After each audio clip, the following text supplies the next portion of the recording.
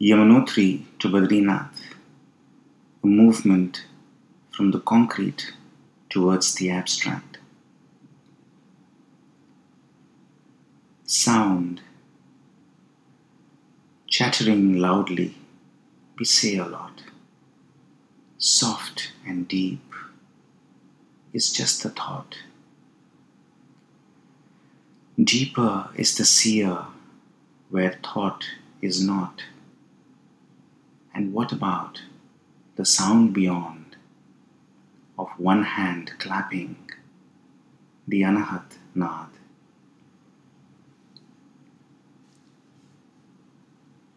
A journey towards happiness is not just about moving between one dham and the other. It is also a movement from the concrete towards the abstract. Around the world, meditation is being taught heavily, but mostly as mindfulness, focused attention, and so on. The classical vision of yoga is a little different. The ancients never prescribed meditation capsules, but a complete protocol. They never said, practice this technique and you will be healed. They spoke in terms of protocols like Ashtanga, where it became a way of life. You did many things that addressed all aspects of your being so that you could become a meditator 24/7. To experience something vast and deep, it would be wise to not directly take the plunge. Because if the pace is forced, the experience can become too scary, and that will make us respond with aggression or force us into a shell. The intention might be to have a deep experience, but in order to succeed, we will need to learn how to handle the nervous system so that it does not sabotage our efforts. We have evolved from animal ancestors whose primitive and yet powerful brains are embedded in our brains. And if we do not know the art of reining them in, then we become fearful and aggressive in spite of having the capacity to act out of wisdom and experience happiness. So to successfully approach happiness, meditativeness, we would need to learn how to keep in silent mode those parts of our brain that are wired for a fear response.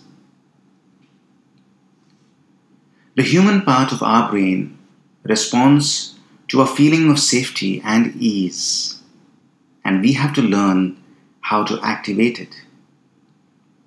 So it's a journey from the concrete to the abstract, and not just a wild plunge into oblivion. We have a beginning and an end.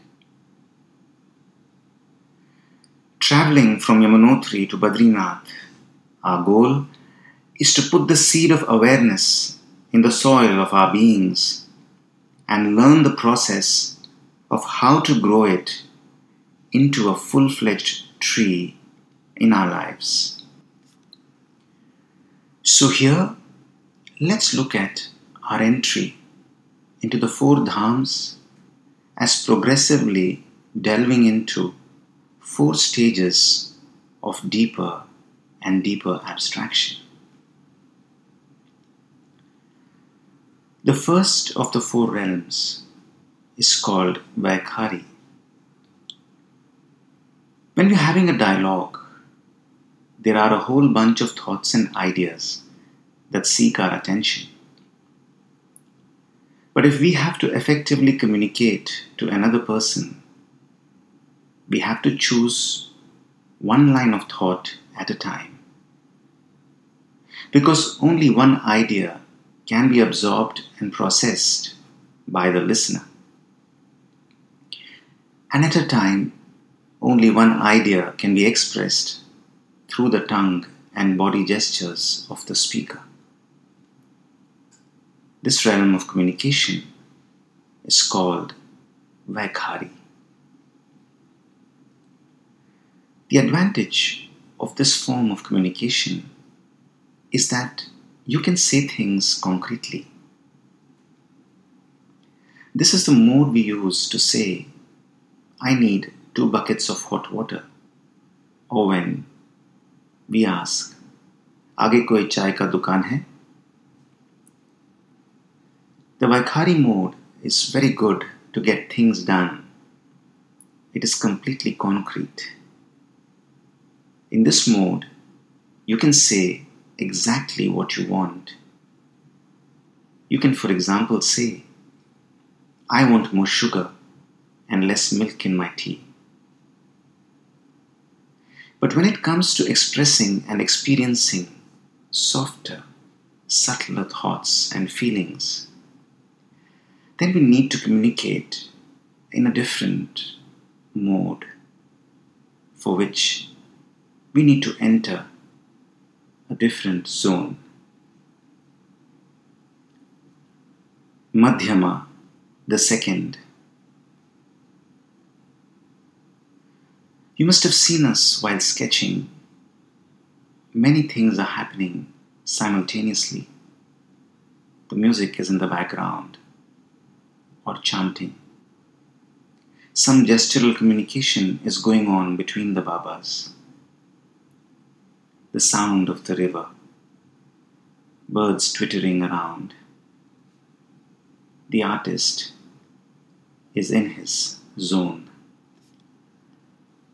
Here your experience is very concrete, but not as much as when you are directly being explained something. So an element of abstraction comes in. You know what is going on. But if someone asks you to capture your entire experience, you might be able to explain a lot of what you experienced, but not all of it.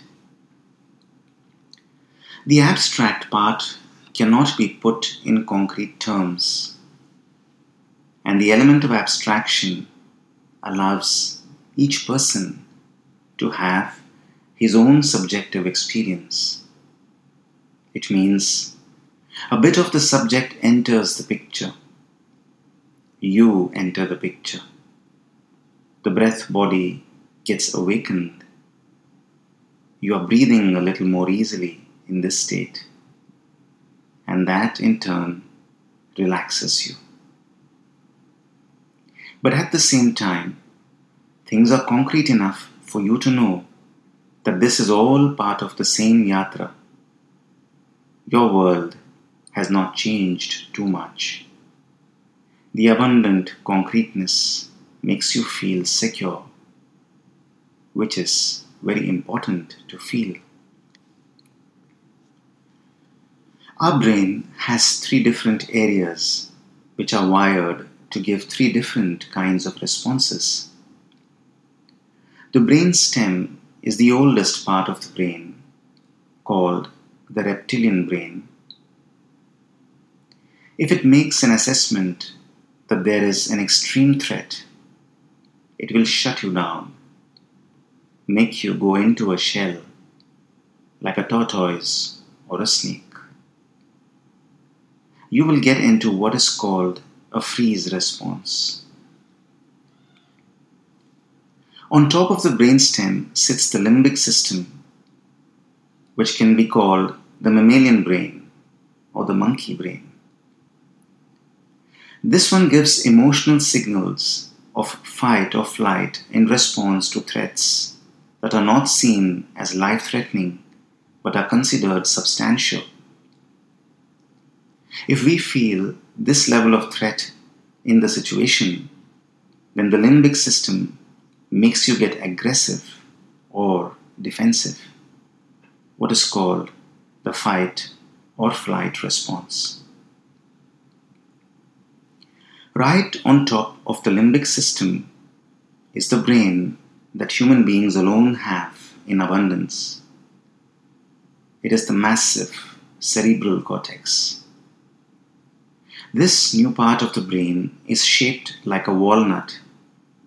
This part of the brain gets activated when we feel safe.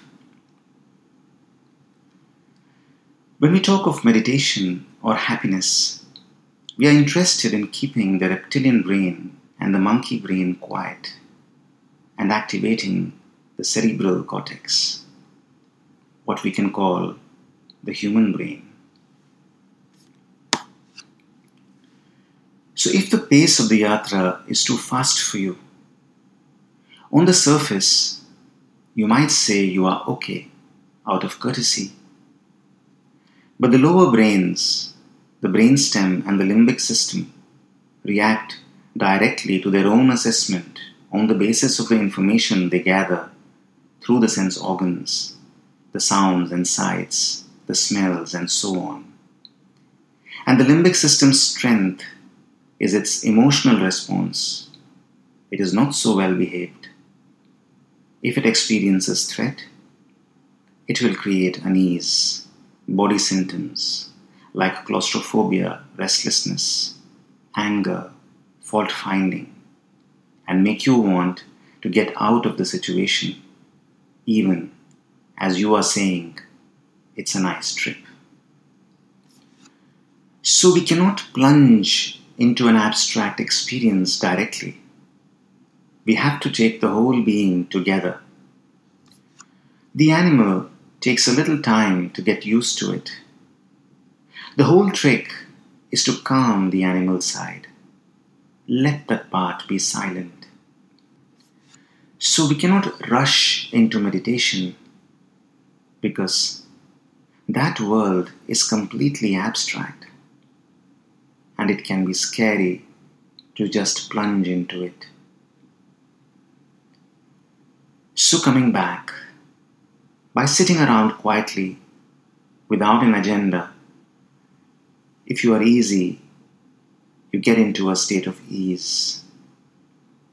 And it allows your animal side, your primitive side, get familiar and experience safety in the process of abstraction. And this is a process of evolution. The communication that happens here is not purely verbal. It is a combination of the concrete and the abstract, a little abstract. It is like a ghazal or a thumri. This kind of communication is called madhyama, where a soft breeze of meditativeness enters. In Vaikhari, which is completely concrete, we can at best get relaxed. But here in Madhyama, we go a little further than that. So let's remember when we say I, we have to become aware of the human creative side capable of happiness is one. The emotional and instinctive side are the second and third. We need to keep the animal nature relaxed, at ease, create a feeling of safety. It is then that we awaken the part of our being that is wired for happiness. The adepts do Char Dham on foot, and their route is very different. In some segments, it is shorter, but the climbs are steeper and terrain more rugged. They are basically narrow tracks, not roads. It is good that we travel every day a little by road, because though we are traveling in fair amount of comfort and for sure are very protected, the real exposure the nervous system feels comes from the openness we develop by entering greater states of abstraction. While we might enjoy the scenery, the brainstem and the limbic system keep on assessing the situation in terms of whether there is danger, and to them, sudden exposure to the mountains and the elements is for sure dangerous. Pashyanti, learning to see. Back home, we tend to live with our shutters down, and here all the barriers are down. Because here there are no relationships, no news channels, no office, no inputs of aggression and stress, so the defenses are not required. We might be absent-minded and not notice the rawness of nature, but the nervous system is registering even subliminal sensations.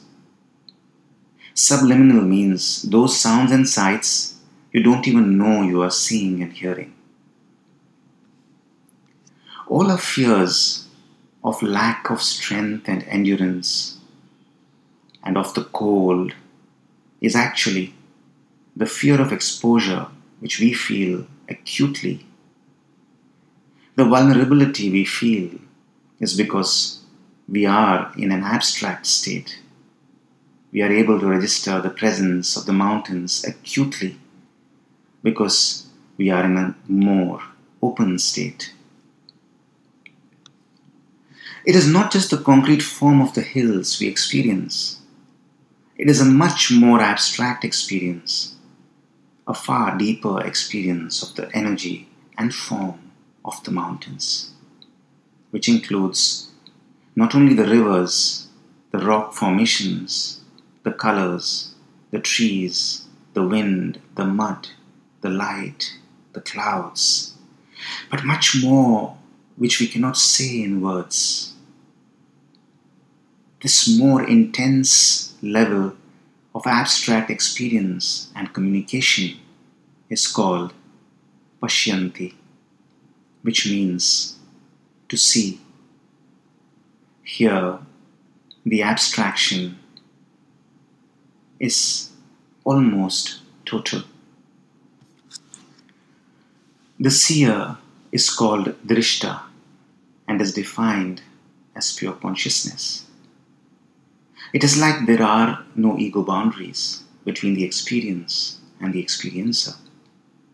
It is in this state that you feel that you can talk back to the mountains, the rivers, the fire, the night.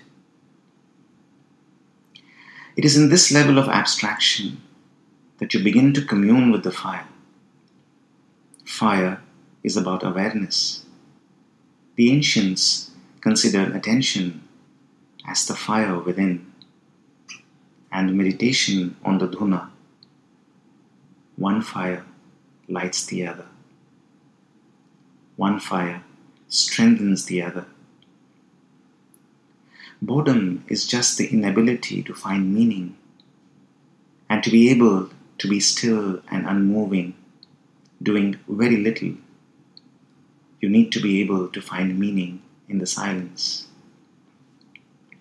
But yes, there is a great deal of preparation needed to tame the nervous system, to allow such things to happen. And that is why the ancients have always talked about preparation. And that's why we have the 8 steps of Ashtanga in yoga. We are not taking the hardcore old route where you walk sometimes above 4,000 meters. The drive and the comfort of our cars is good, as it relaxes the animal side of our nervous system, familiarizes us to the mountains before we get full exposure to them and start walking on them. By doing this, we are able to allow ourselves to experience nature more intensely while walking and bathing. And that is why one keeps coming back, as these kinds of changes towards complete abstraction are very deep changes, and it takes time. Experiencing abstraction also means that we are ourselves becoming more abstract in the process. The I, identity, is less concrete. This is the very process that culminates in meditation and samadhi, corresponding to the state of para, the realm of the beyond, where the abstraction is complete, where there is only a complete dissolution of the meditator. More on that later. Bharat Thakur.